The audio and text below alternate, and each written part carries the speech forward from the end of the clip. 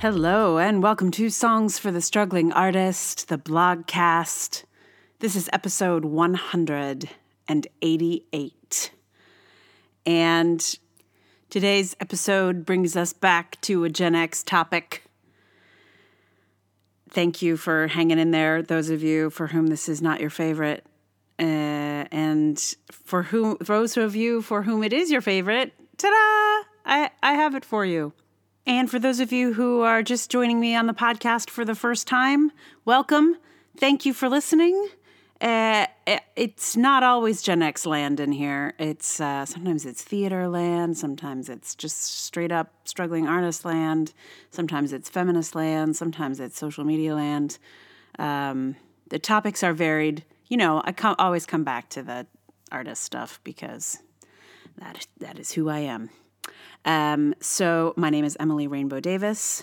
The way this works is I say a couple of things, then I read you the blog, then I'll say a couple other things, and then I'll play a song. That's how this goes. So without further ado, please enjoy There Will Never Be a Gen X President. A few months ago, a friend sent me an article about Gen X and the presidency that was in the Financial Times. Write a whole series on Gen X. People will send you Gen X articles. In the article, the millennial writer expresses his admiration for Generation X, while simultaneously declaring that we are about to miss our shot to have one of our own become president. I started to write something about it, but then I let it go. It seemed to just be a fleeting, inconsequential opinion piece in the Financial Times. I can't catch every single bit of silly Gen Xery that floats by. But then this idea came up again in a Gen X-themed interview on The Brian Lehrer Show. The guest host asked Ada Calhoun, author of Why We Can't Sleep, a book on Gen X women, about this idea that we'll never have a Gen X president, and I got mad. Not because we won't have a Gen X president. I don't really care about that one way or another. But what I did get upset about is the weird ageism or bias that's built into that assumption. I also got mad because I bought it for a second.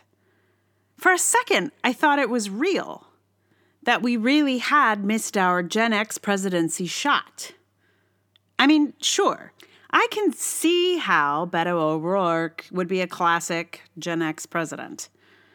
Cory Booker was a little more corporation-friendly than the typical Gen Xer, but he literally ran into a burning building to save someone back when he was mayor of Newark.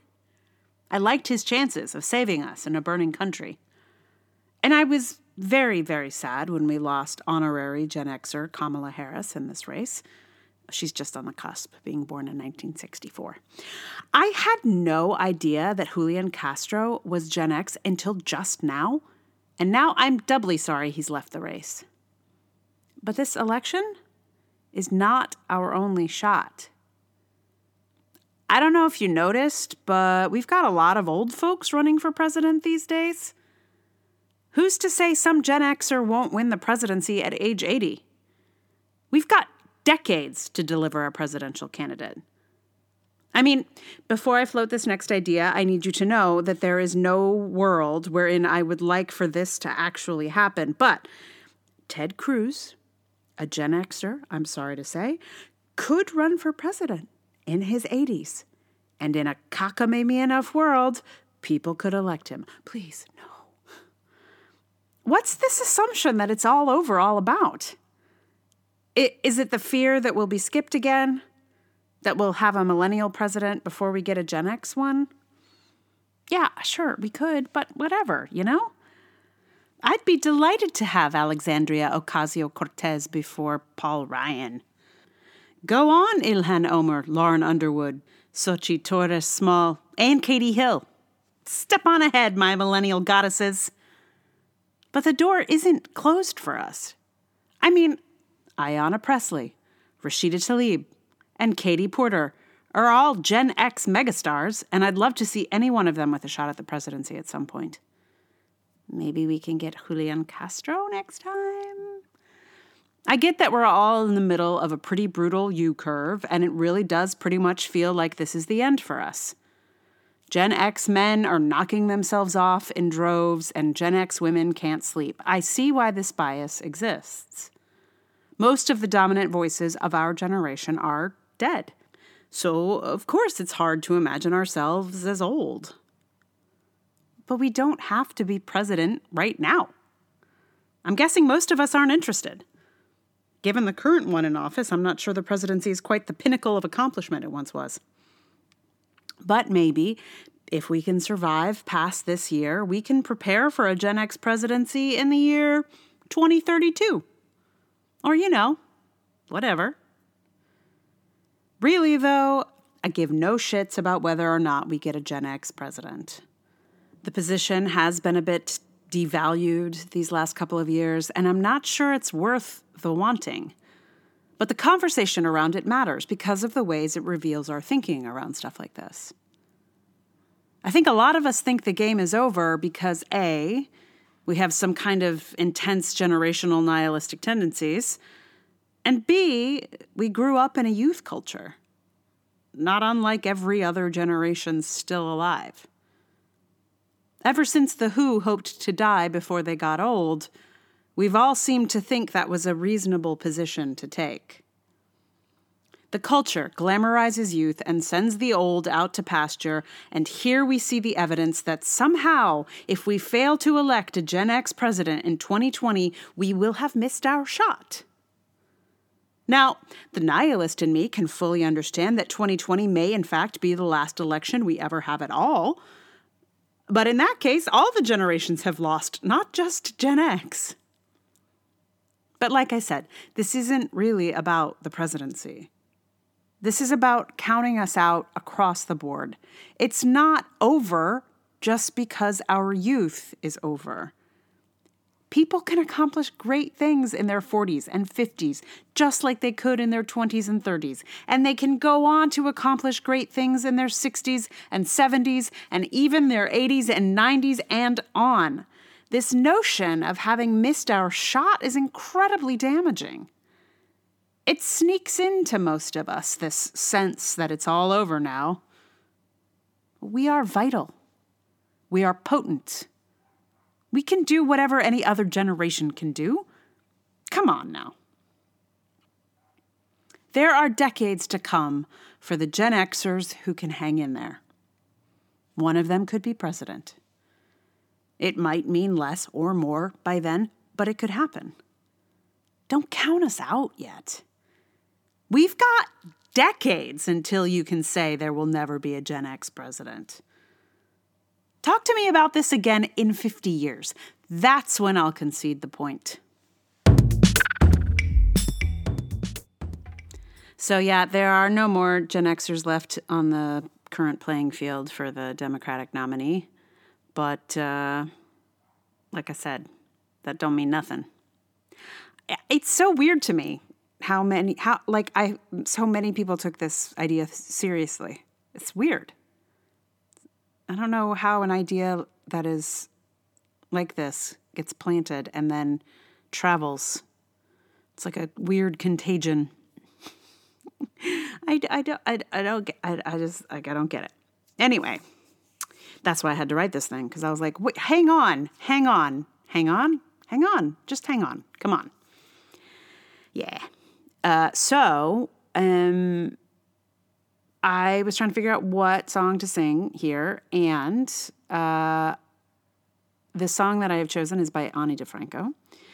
And I chose an Ani DiFranco song because in all of my many conversations about Gen X and Gen X theater and all kinds of other stuff, I had a conversation with a musician where the conclusion was like Ani DiFranco is actually even more than like the typical people that we say are representative of Gen X. Actually, Ani DiFranco is the most representative, even beyond Kurt Cobain or any of those kind of David Foster Wallace types, that she kind of embodies the I don't know, the no thanks, I'll do it my way Gen X quality, in that she, decided not to join with a record label. That's not how you say it. What do? You sign with a record label and start her own and kind of just do everything outside of the bounds of institutions. So on that level, she's like quintessentially Gen X, I think. So I figured for this last Gen X post, I say last like it's really going to happen. Like come on. But it's the last one that currently exists. So for this Gen X post, I figured an Ani DiFranco song would be good. And the one that I have chosen is a song that kind of, I feel like demonstrates a kind of political awareness that okay, so the song is Every State Line. So, it's about living in the United States, which I thought would be appropriate for this post. And it's not unproblematic now, I have to say. I don't want to poison you against the song before you listen to it, but I also sang it with some recognition that it's from an earlier time, and also maybe a less intersectional time. I don't think I'm exactly using the intersectional in its exact academic sense, but I feel like it is certainly the concerns of a young white woman and not the concern of a person of color. So there are these two lines where she says there's 1,000 shades of white and 1,000 shades of black, and I just feel like in the current state of the world where being black will get you shot by the police at an exponentially larger rate. I mean, the numbers of white people shot by the police are so much smaller. So it just feels like a little bit now, I think at the point that she was writing it and singing it and, performing it back, in the early 90s, I want to say. It was perhaps more, I don't know what it was like then. I don't know. But there is what I'm saying is it's complicated is all I'm saying. I think her point is well taken, and that the police are sometimes a danger to us, especially when they are heavily armed. So that is all true now as it was then. So, anyway, I just thought I'd mention those weird complications before I sang it to you. And then I'm going to give you a little break so you can forget all about it and then just enjoy the song in a second. I decided to go with the sort of original conception that she did of the song where she just sings it a cappella. There is a version that I messed around with where she sort of takes it apart and plays along, but I just went with the old school. So that's coming up in a moment. Meanwhile, if you enjoy the podcast, that's so awesome. Thank you. If you feel like you want to tell someone about it, awesome. Helps a lot. Sharing on the social medias, etc. If you feel like you can contribute financially, that is also amazing. You can join me on Patreon. I'm at patreon.com/Emily R. Davis. And at the end of the year, if you are one of my patrons, you get a zine and you get all the songs kind of bundled up together.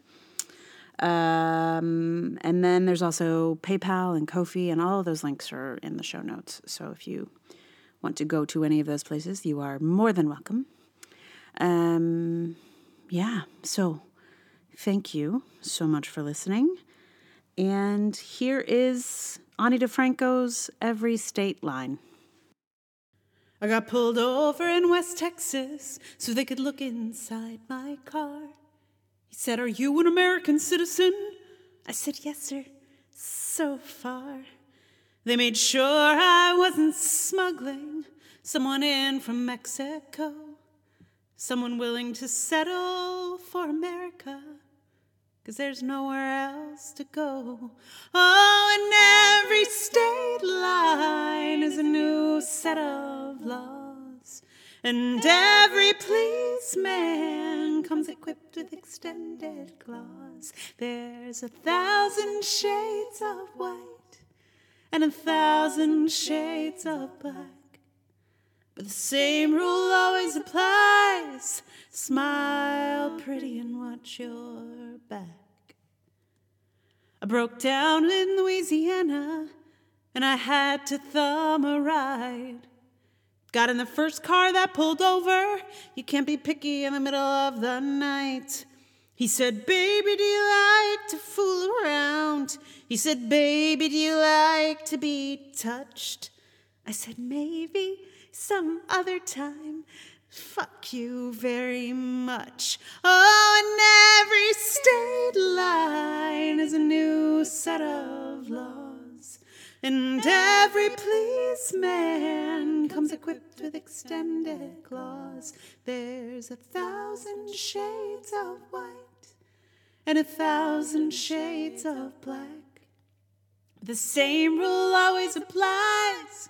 Smile pretty and watch your back. I'm in the middle of Alabama, and they stare at me wherever I go. I don't think they like my haircut. I don't think they like my clothes. I can't wait to go back to New York City, where at least when I walk down the street, no one ever hesitates to tell me exactly what they think of me. Oh, and every state line is a new set of laws. And every policeman comes equipped with extended claws. There's 1,000 shades of white and 1,000 shades of black, but the same rule always applies. Smile pretty and watch your back. Little town in Pennsylvania, there was snow on the ground. I parked it in an empty lot where there was no one else around. But I guess I was taking up too much space as I was trying to get some sleep, 'cause an officer came by anyway and told me I had to leave. Oh, and every state line is a new set of laws. And every policeman comes equipped with extended claws. There's 1,000 shades of white and 1,000 shades of black, but the same rule always applies. Smile pretty and watch your back.